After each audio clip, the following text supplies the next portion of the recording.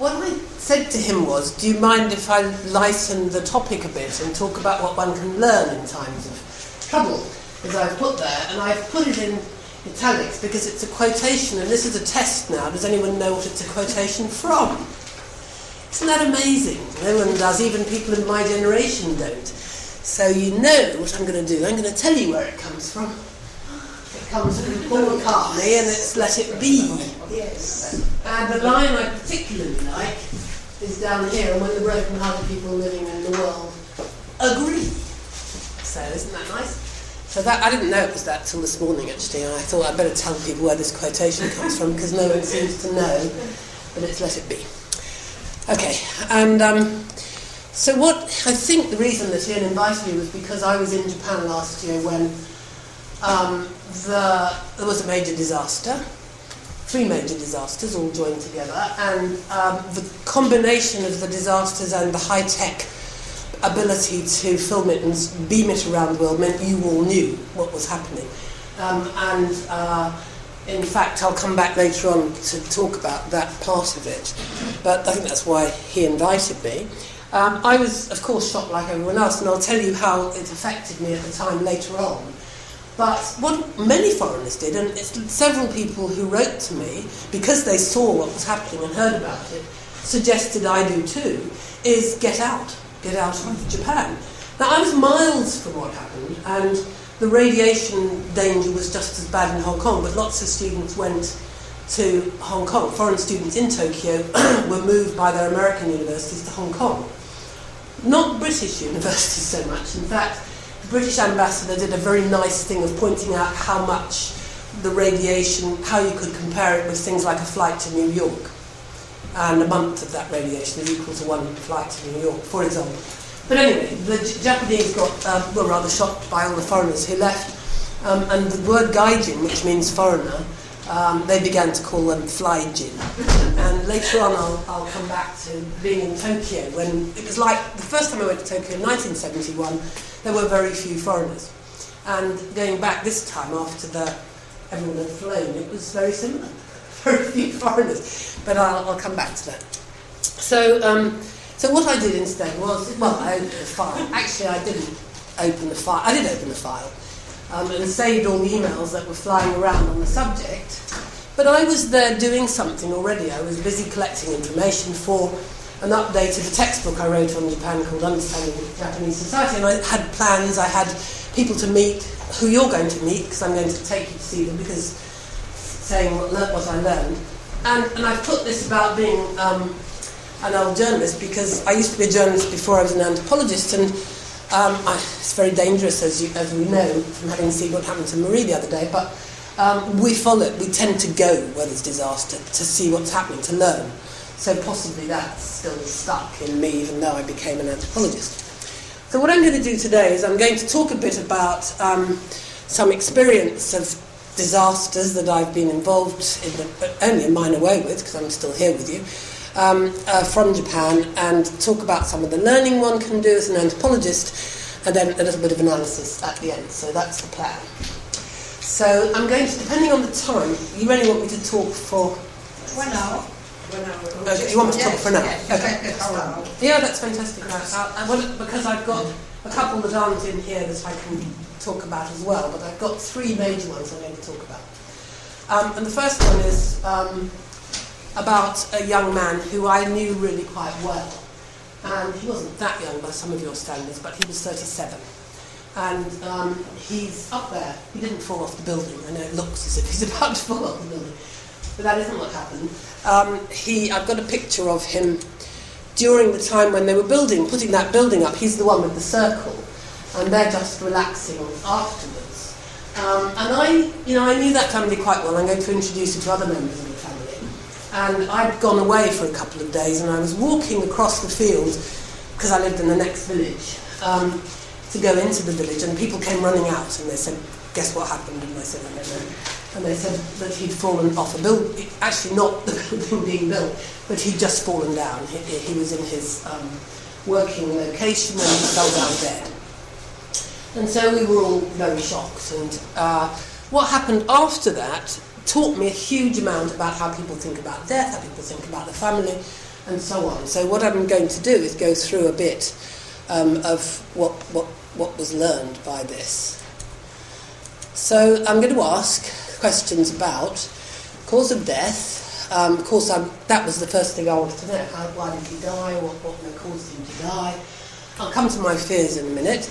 The consequences of the death, and there were some expected reactions which weren't there, and some surprise reactions which were there. Possible solutions, because there were various problems.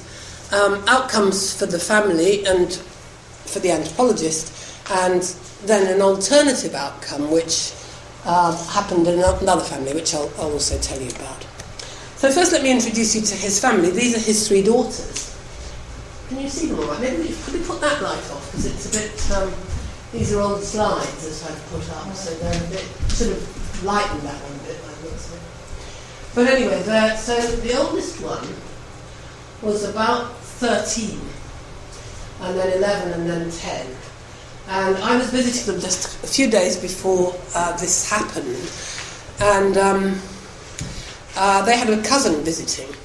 So there were 4 children, and I took 4 bunches of bananas to their house. And anyone who knows anything about Chinese and Japanese will know that 4 is the same pronunciation as death. So shi in Japanese. So I didn't even think about it at the time. I thought there are 4 children, I'm taking 4 bunches of bananas. But when the father died, I thought, oh my God, I took 4 bunches of bananas. And it wasn't that I thought I actually caused the death of the man so much, although, I was living there and in amongst everybody and knowing about this and should have known better. And I talked to my friends, Japanese friends, about it. But what I was very worried about is that they might think that I'd caused it by taking 4 bunches of bananas. And I still to this day don't know what they thought, but they were very, very nice to me, the rest of the family, for the whole time they ever saw me, as you'll see shortly. Anyway, this is the father of the man who died. It was a continuing family with grandparents, parents, and the 3 daughters. And my idea when I met everybody about it was to feel terribly sorry for the daughters, the wife, the parents for losing their son, the wife losing her husband, and the children losing. Nobody ever said that, except later on the mother. But everyone said, what is going to happen to the house, the house that they lived in? He was something called the Daikoku Bashiya, which means the main post of the house. So that's the grandfather, and he had built up the house. Well, actually, he built a new house, which you'll see as well in a minute. But he'd inherited the house from his parents, and his duty was to hand it on to the next generation. And he had 3 sons. And this son had inherited the house, and the other 2 sons had gone off and they had different jobs in the city. And so he had to think, now what am I going to do? Because I haven't got anyone to carry on the line. And this is the line that everybody took. What is going to happen to the house? Because it's got no one to carry it on. These are relatively minor problems. The problems of the farm work, they were farmers. He's collecting tomatoes there. They also had other things that they grew. And the problem of the farm work was solved immediately because he had a group of age mates, and they were the people you saw around him when he was sitting after the house building. They turned up and they did that, so that was taken care of. That was one of the things that I learnt, that age mates, and one of the things they do is they jump in and help out. So that was that solution. But the problem of inheritance had 3 parts to it. 1, there was land. 2, there was a house. And 3, there was the descendants. Now, the grandfather, the guy you see there, who was a very nice, cheerful man, had a solution. He said, what we'll have to do is we'll have to get the oldest daughter, as soon as she gets to 16, we'll have to find a husband for her, and then he can move into the house and he can inherit and take over. And so shocking was this to the wife, the mother of the 3 daughters, because people in Japan don't usually marry until they're about... There was an expression which was a woman is no good after... A woman is like a Christmas cake, because after the 25th it's no good, because they've got cream in it. And nowadays they've changed it to a woman is like something that they have on the 31st of December. So women don't, in general, get married at 16. It would be very unusual. And the girl, I don't know what she thought, because I wasn't there when they were discussing it, but the mother, who I did see quite a lot of, the wife of the man who died, was very shocked. And by the time I went back, I've got a slide which hasn't got any pictures because I'm sure I've got some somewhere, but I couldn't find them, so I'm sorry. Which was, I went back in between as well, but I went back with my children several years later, and the wife and the 3 daughters had gone. They left, they went back to the wife's family, and just the grandparents were left in the house. So it was a real disaster for that house. It was quite a disaster for the family, because then they do have these 2 other sons, but neither of them was willing to come back and be a farmer. They were doing other things. And we went and stayed, when the grandmother knew I was coming back with my children, she said, you must come and stay in the house. So we stayed in the house for quite a long time, about a month. And the grandmother seemed to love having us there, but it was always in the back of my mind, maybe she's afraid I caused this death. But another thing I said to her, which, well, I'll come to that in a second. So that's what happened. That was a disaster for the family. There's the house. It's still standing. It was a beautiful house, all looked after carefully. And everyone just says, well, we don't know what's going to happen. It belongs to the sons. And both the people, this is a long time ago I'm talking about. My children are now in their 30s. And when we went there, they were 4 and 1. So that house has just been rotting away. The grandparents died in the next few years. I went to see them in hospital when they were ill. I kept in touch with them. I actually sent a message to the funeral and so on. So I kept in touch, but nobody has taken over. So it's the end of a house. And for Japanese people in the country, in that kind of community, it's not uncommon these days, but it is a bit of a disaster. So I've got one more thing to tell you, which is that about this situation, another house in the same village lost a man at a similar age. He got very drunk and fell out of a window and died.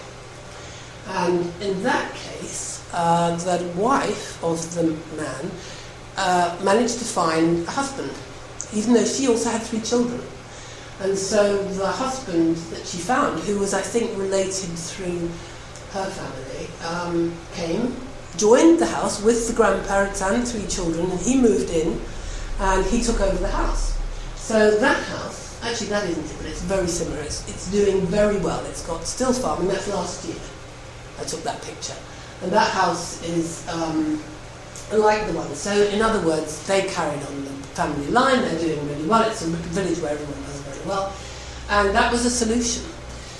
So you wouldn't think of that. Unless something like that happened, it would be hard to imagine that the strength of that family principle and how people feel about it. And so that was basically for me what I learned. So I've just put the learnings up, that I learned so much more about the system I was looking at, so that's what I was doing pretty much, about the fact that the 2nd and 3rd sons, they'd set themselves up, and for them it wasn't an option to come back. The ie means the continuing house, and kojin means the individual. So I learned about the way that people talked about the whole thing was all to do with this structure, the ie. That's how they discussed it. That's what the discourse was about, as opposed to the individuals being bereaved. Of course, the individual was being bereaved was very important, and that's where I learned the ideas of the afterlife, because I talked to the grandmother quite a lot about losing her son, who was 37, and I said to her one day, because I have a grandfather who used to go, well, I don't have him anymore, he died many years ago, but he used to say, the Lord only takes those young who are very good people. And he used to say this, so when someone died, because he was a Methodist minister, so he'd go and console people by saying, well, of course, the Lord only takes people who are very good. And she found this really, the ideas of the afterlife are very varied in Japan, so people have different ideas, and they also have multiple ideas. But she found this new idea that she said, yes, he was a very good person. So it worked, and he was a very nice person. Everyone said he was a good person, but what they were concerned with mostly was the problems for the house. So that's one other thing I started learning, because we talk more about the afterlife because of that having happened. And then the inventive ways is what happened in the case of the family that was fine. And then I learned about the value of age-based. So that's just a little summary of the things, but it gave me a much deeper understanding of how things work. That family is just a family that's still there. He's present head of the village. When I was there last year, they organised a nice party. But it's quite significant because when I take a photograph, they've got all the generations. They've got 4 here, so the grandfather and grandmother. Oh no, sorry. Yes, that is right. The person missing is the younger person. And then there's this... No, he's the grandfather. There's the daughter-in-law. There's her son. And there's the grandchildren, great-grandchildren. And there at the back, all those things hanging up are things that are put up as children are born. So just to show you the things continuing in that community. There's also change, but this isn't the subject of today's talk.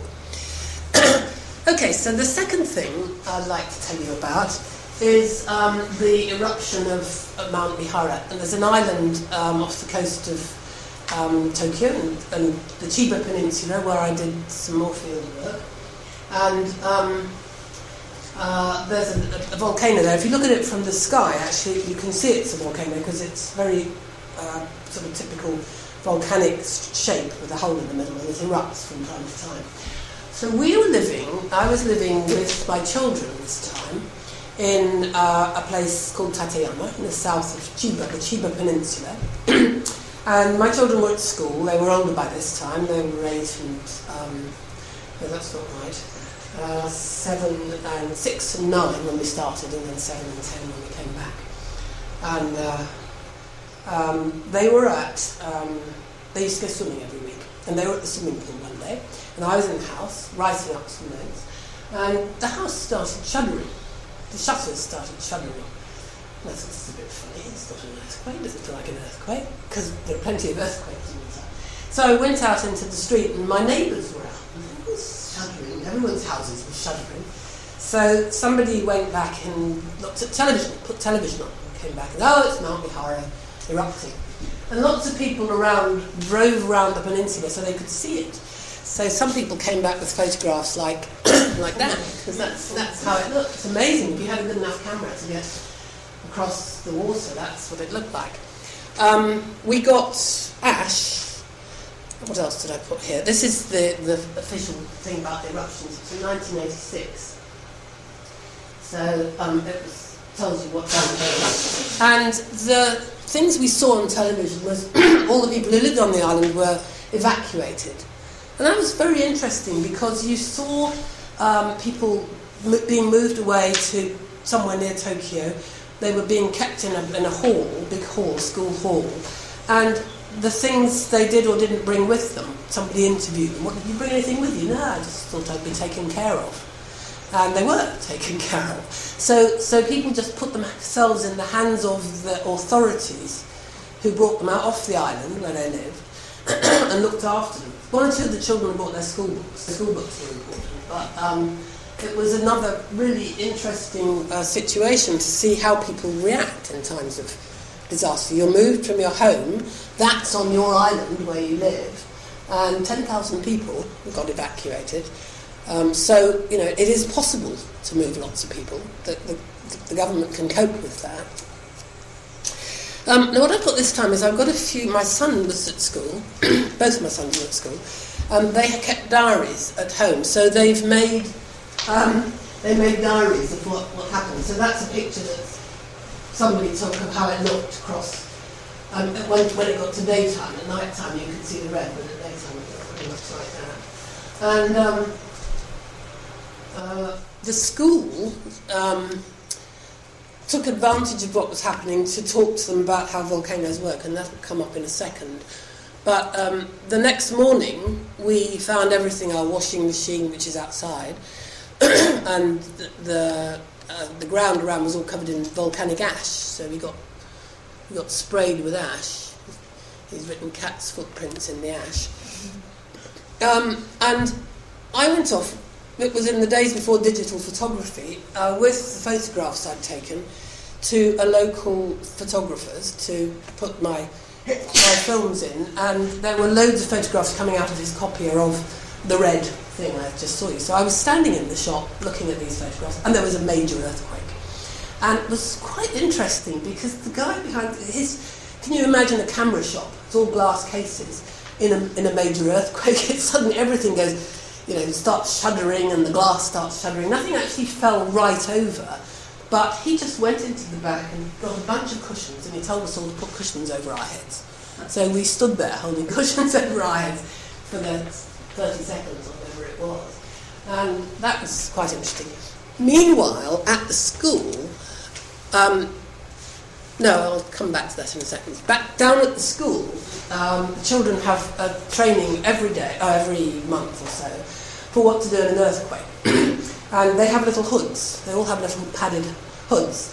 So what they're supposed to do in an earthquake is put your hood on and get under your desk. That's the routine. And all the Japanese children in the school did that. My children, untrained, they had the training, but they thought this is awful.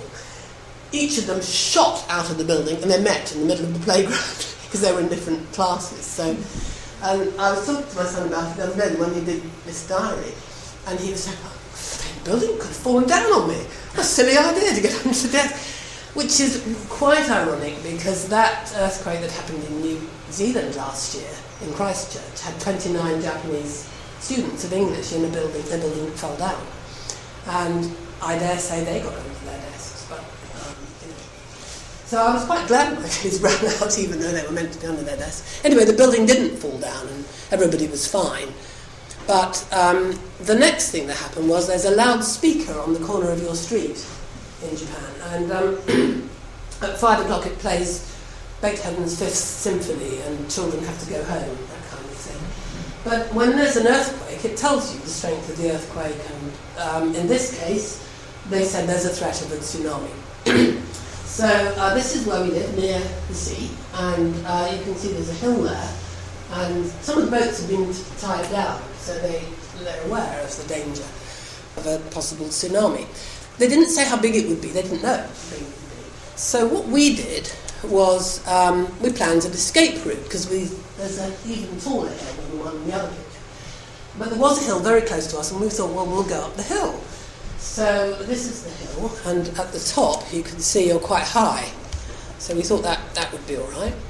And we packed a bag, and there's Jenny, who was a student of mine who was with me in Japan at the time. And we put we put chocolate and sweaters and drinks, bottles of water and stuff in the bags, and there we are ready to run. Well, eventually the announcement, nobody else did this, by the way. Everybody else was watching telly, that's going to be all right. No, they haven't said anything. So nobody packed anything except us. But eventually they did make an announcement. They said, the tsunami's coming, it's going to be 5 centimetres high. So we all relaxed and everything was fine. But I thought it was quite interesting that people were just putting their faith in the announcements and not doing too much more about what they would do. Because we were quite near that hill, so we could have The rest of that page is just the diary. I couldn't get the pictures so firmly stuck on, I couldn't get them off. But you can see they did a serious study of volcanoes at school after that, which was... I went back to Funakata, which is where the little part of Tateyama where we lived last year. And they have actually the top map, although I'm sorry I've cut off the instruction at the bottom, which says what it is. It's a tsunami escape route. So things this was after last year's disaster. After the big tsunami, because if there'd been a tsunami that size there, the whole town would have been wiped out. It was the same as Sendai, and all the other places that did get wiped out would have been wiped out. So they now have a tsunami escape route. This, not sure what that is, but it looked as though it might be the beginning of trying to build, although that's not new, some higher defences, because that's right by the sea. The sea's just the other side of this road. But I wasn't there for very long, and everyone was very relieved that they weren't wiped out, so it was a bit difficult to make. What people do all over the place in Japan is they have little figures to which they give offerings all the time, and I won't start on that because that's part of a huge complex of religious ideas.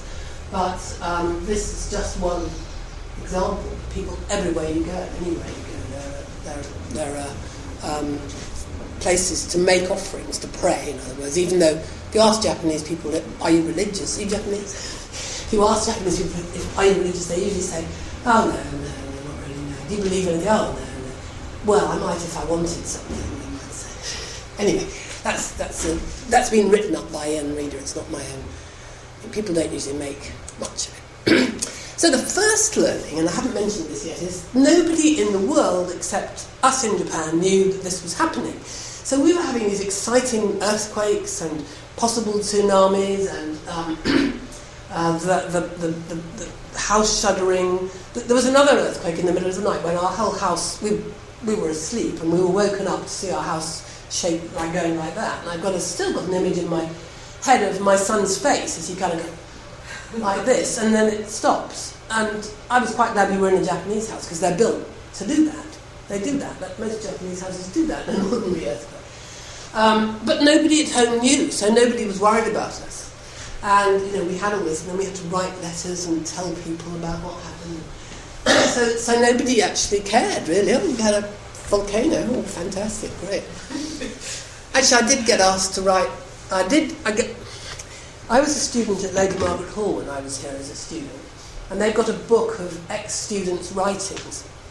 And the guy who did it, no, hang on, that can't be right. The woman who did it, because there were all women in those days. No, sorry, forget that. It was a different book. I did get asked to write something for that. But it's another book of collection of things, and somebody chose from one of my books the description of this volcanic happening, rather than anything I could model. It wasn't LMH, it was a person collecting about Japan.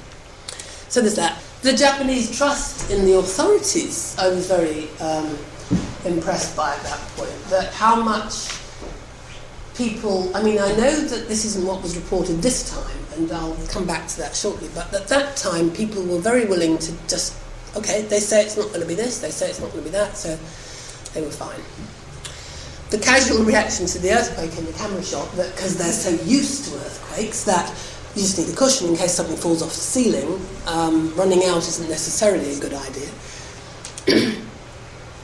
And then people's lack of preparation compared with our packed bag, as I thought. Okay, and then that's that second one. There was a big earthquake, as you probably all know, a few years ago in Kobe. And there has been quite a lot written about what happened at the time of the big earthquake in Kobe, because they weren't expecting one. The reaction from the government was quite slow, and people got very upset about that. So that trust in the government, which had happened 10 years ago, began to break down, I think, at the time of the Kobe earthquake, if not before. Probably that. Lots of people wrote that they were expecting to be taken care of, and it took an awful long time for anyone to do anything. And so that was one shock reaction after Kobe. The second thing was that, as you might expect, people turned out to help each other. So when somebody had got a problem, they would, if their house was falling down, people would invite them in, or if someone had no food, people turned out to help people they didn't know. Now that might sound like a natural thing to do, but it wasn't a very natural thing in Japan up until then. And in fact, people who've written about volunteering write that Japanese people until that time weren't very keen on volunteering unless they knew who they were volunteering to help. So they wouldn't very easily go out and volunteer to help some children in Africa unless they had some link with Africa, but they were very happy to volunteer for the local community. So that was another thing. After this Kobe earthquake, when people turned out to help strangers that they hadn't expected to be helping, there was quite a lot written about it being the birth of the civil society in Japan. And there's a huge amount of literature about civil society in Japan that puts its finger on Kobe 1995 as the beginning of what has happened. And I won't go into details because 16 years later, which is last year, I went to Kobe and I was stunned by how beautiful Kobe is. I'd been to Kobe before, but not since the earthquake. And there's a huge amount of beautiful building, and the city's really been regenerated and looks amazing. It's before it was kind of there used to be a lot of trade between Kobe and Liverpool, and some of the buildings in Kobe reminded me of the Lido building and other buildings in Liverpool. And Liverpool's a bit, or at least when I was going there often, because my husband was from there, the lots of the buildings were looking a bit tatty. Well, Kobe was a bit like that too. And they reminded me of each other. Kobe is now, and I know Liverpool's been rebuilt as well, a lot of it. Amazing. And the other thing that's happened, and there's a guy called Ongawa who came here to talk at Brooks recently, and he's written a book about civil society. Does anyone know his book? It's something like The Death of Civil Society, or Is Civil Society... It's questioning the idea that civil society has actually taken off in a big way in Japan. So all the interpretations of the birth of civil society are now beginning to be questioned, and people are looking at things in a different way. So the big changes it takes a long time to see how they work, in other words. I won't give you all that detail.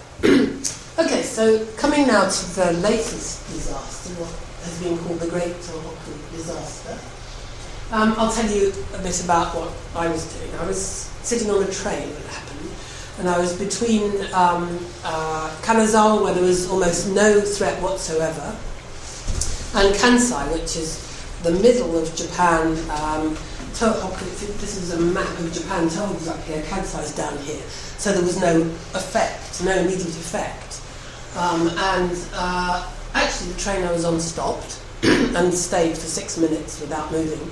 And I didn't listen to the announcement because I was reading a book and I wasn't really interested in why the train had stopped at the time.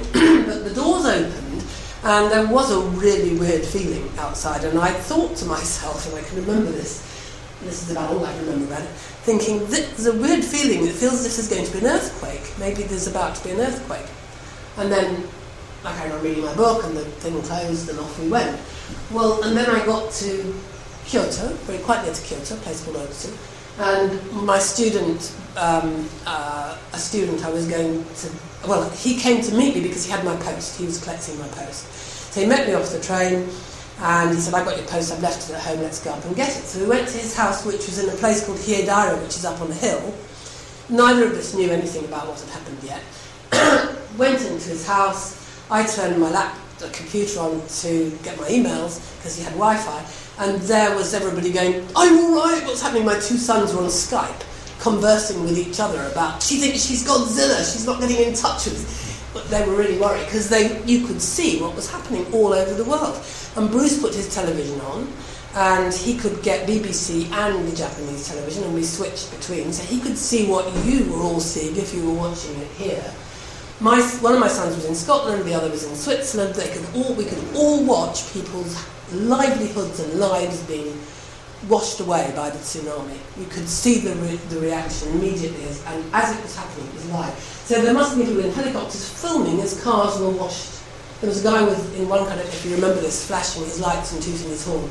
Apparently he was all right. I think he managed to get away, but it was just horrific.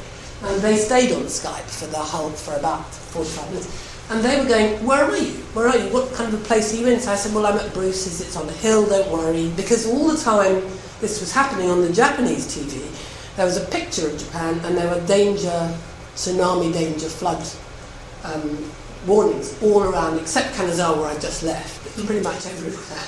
And it was around where I was, but at the sea, and I was on a hill. So I said, well, he's on a hill. They said, don't move. Don't go anywhere near the sea. They were just instructing me, and I was saying, Bruce, can I stay here tonight? Because I did have a plan to go down to stay with some people who you will see in this house, which is about 2 minutes walk from a river, which is very close to the sea. And when I told them I was about to go there, they said, no, you can't move, Mum, don't move. We don't want you to be washed away. I was quite touched, actually, that they cared that much about me. Anyway, so this is what then happened. The disaster's taken place. Everyone over Japan knows what's happened, and I'll talk to you a bit about some of the reactions, because that's all I can do. I mean, I was called by Radio Oxford, and I said, well, I can't tell you anything. I was sitting in a train, I don't know anything, and couldn't really answer, but it was, as you know, everyone around the world was watching. So Kansai life goes on. People in Kansai, this family, they'd been waiting for me to come and stay with them we arranged it about... When I was staying with Bruce at one time, and they came over and they said, "You've got to come and stay with us, we want to see you, we want to see you." Some 3 weeks before, 3 or 4 weeks before, a month before. So they were waiting, they had all these plans. And so when I called them and said, "I'm going to stay at Bruce's tonight," because I just couldn't make myself say, "Because we're high and you're down by the river." And they were saying, "Well, bring Bruce over, maybe Bruce would like to come have dinner." And they were so concerned that I wasn't getting there. So I kind of said, "Well, look, I'll tell you what, I'll come in the morning." And in the morning, the great threat to that part had eased off. If you remember, there were threats to Hawaii, actually, and all Pacific Islands. It was really widespread. So anyway, so the next morning we went down and I joined them, and we went out. This is the family. We went out. We did just the ordinary things you do with kids, because they've got 2 little kids, as you can see. But here's number one thing that I learned. This is a very good friend. She's the daughter of the family I lived next door to in Kyushu when I was there for a year doing my first field work. Every time I go back to Kyushu, I stay with that family. The other parents are coming to visit me in May this year in England. They've never been before, so I'm really excited that they're coming. But she's been to England, she's been to Oxford, she's been to my place in Scotland, and I know her really well. And what I didn't know, though, is, and I'm going to tell this next story, I've known these people all this time, and I didn't know, she is a volunteer. So in the case of great nuclear disaster, radiation problems, she is ready to run. So if there had been a need around Fukushima, which was the next big disaster, when the Fukushima power plant blew up, she would have been ready to go and treat people and help people. So had that disaster affected lots of people, which it didn't, at least not in the short term, she would have had to go. And so she told me that. One of the reasons she's in that situation, she's signed up for that, is because her brother is a doctor who specialises in the treatment of radiation sickness. And her brother, who is quite a lot younger than she, her brother's about, because I've known her brother since he was 2, so we don't have this calculation, but anyway, he's a medic who specialises in radiation sickness. But the very sad thing is that because of that, he's been spending an awful lot of time in Fukushima, and he's a newly married man who I'm sure would like to have babies, but that's a long-term worry, that there's still this low-grade radiation. So, but I'll come back to that part in a minute. Because then I learned a lot more about this family. The person you've just seen in the previous picture is sitting there on the right, and this was also last year when I was staying with the family, when I went back to Kyushu to visit everybody, and the picture you saw of the family with all the hangings. I was staying with them, and I arrived on the day of the funeral of this lady's mother, and she's in that picture.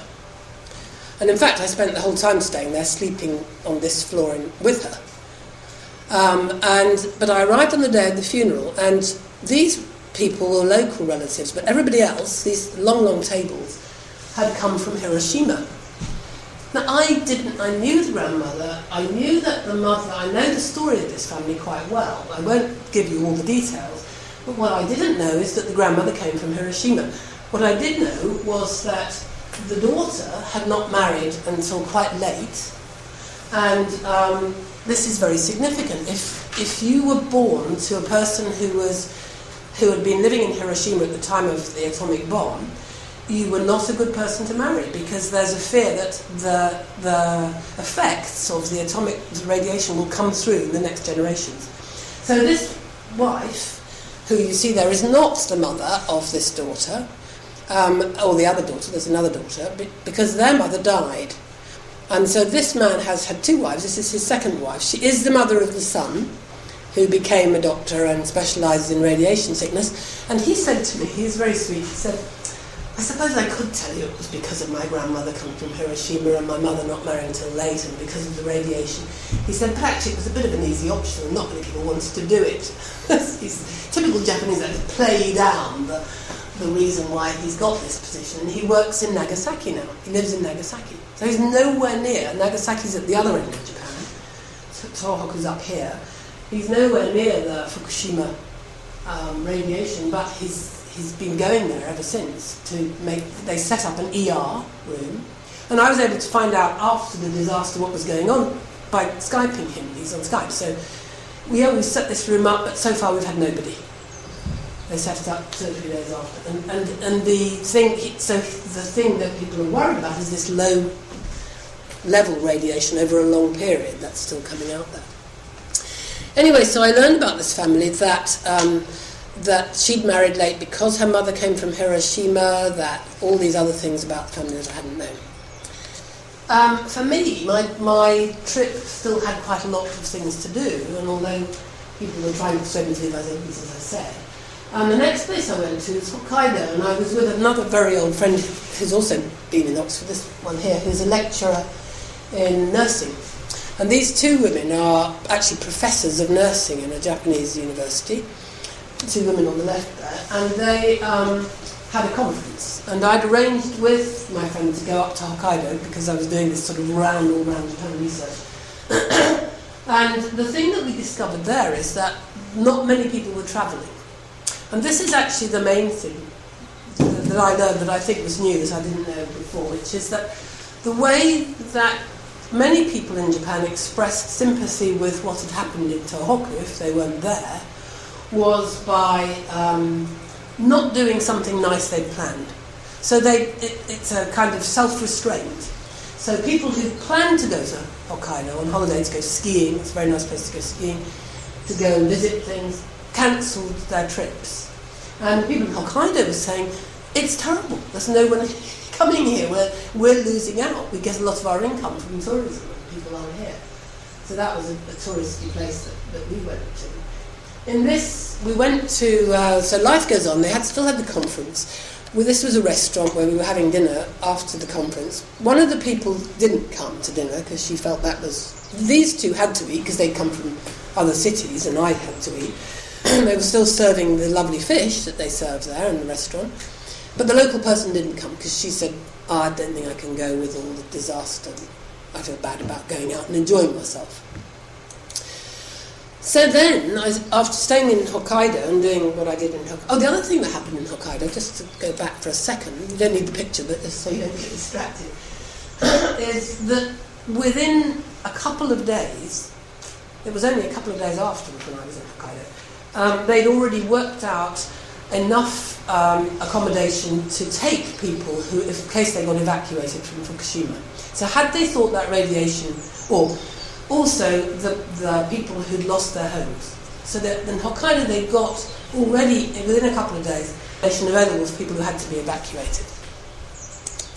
Okinawa is miles away, it's the other end of Japan, and I was in Okinawa for the next part of the trip I'd planned, and I have to say that I felt quite pleased to be that high. I put that left-hand picture in just to show you where my hotel was, miles from the sea, because one was still worried about that awful tsunami if you're near the sea. And I was quite high. The people who I met in Okinawa, because I was in a hotel where tourists go, were all people with small children. And a lot of them had come from Tohoku because they wanted to get their children out of the range of the radiation. Otherwise, the hotel said everyone's cancelled, same sort of thing.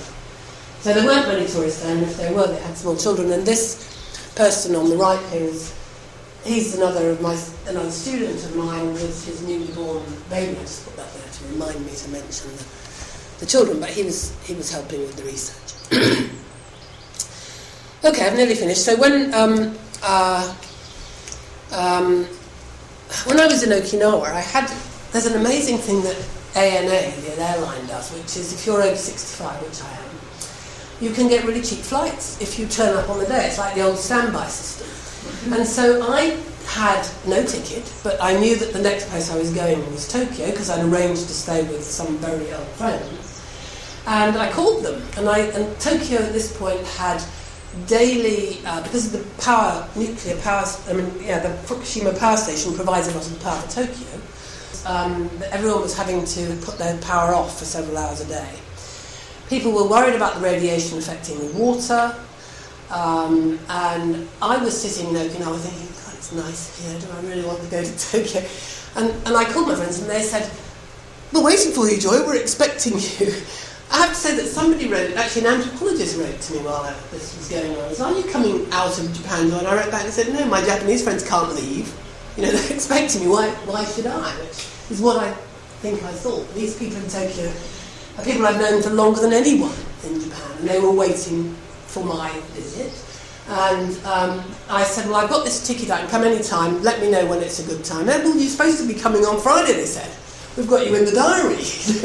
We've got stuff to do. It's Eiko's birthday.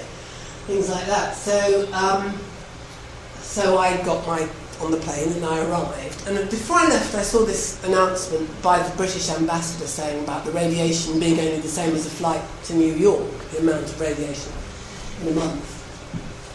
So I got off the plane and my friend was there to meet me.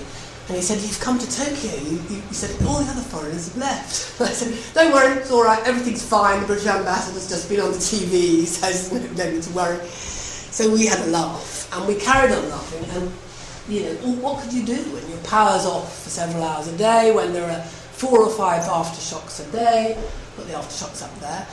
You have to. And we got to their house, people were still worried about water, at the same time as a delivery of water was coming from their relatives in Kansai, where I'd been in the first place, because the water's fine there. And the delivery trucks, which ply all over Japan to take things, quite big things, were working fine. So, water's dangerous, we'll get water delivered from somewhere else. People were immediately responding and doing things. There's my friend, a friend who met me. That's him and his wife, whose birthday it was, which I would miss if I didn't turn up in time. No, we went around. I said we went around Tokyo and saw no foreigners. She's. Oh, actually, there's one more thing about her birthday first. She was planning to go to Greece.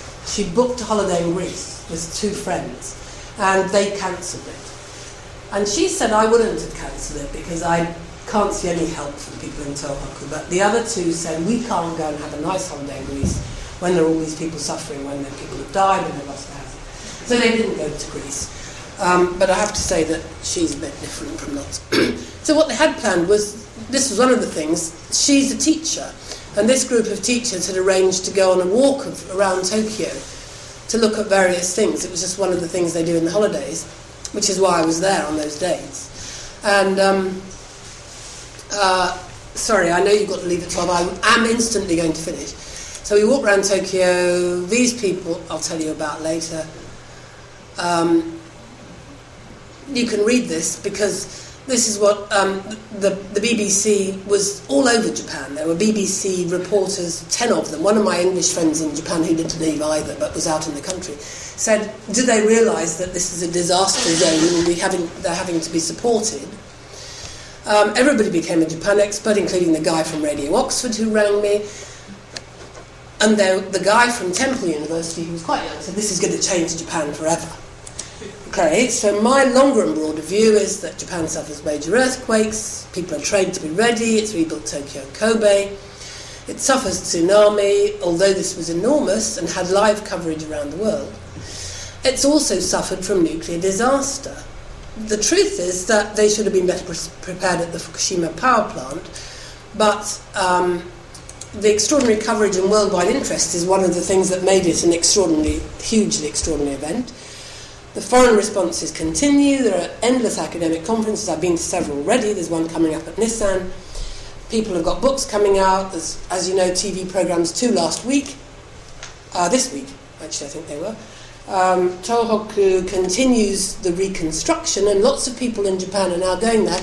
People, jet teachers, for example, just finishing their year. Apparently a whole lot are going up to volunteer to help with the rebuilding in Tohoku. Somebody just told me, wasn't it? And Japan, the Japanese embassy is trying to get people to help to attract foreign students, because still the business of the foreigners not wanting to go there is continuing, despite the fact that much of Japanese life is continuing as normal. But one big change, which I think has happened, and this was triggered by Kobe, is that Japan, for many, many years, I couldn't get anyone to talk about politics. They go, it'll just happen. People that I was talking to all over the place would go, oh, you can't do anything, politicians. But this time, last year, there was a new government in power, and following the reaction, people are in fact taking much more interest. And in my book, Understanding Japanese Society, for once I could write my own chapter about politics because I'd talked to so many people, rather than have political scientists do it for me.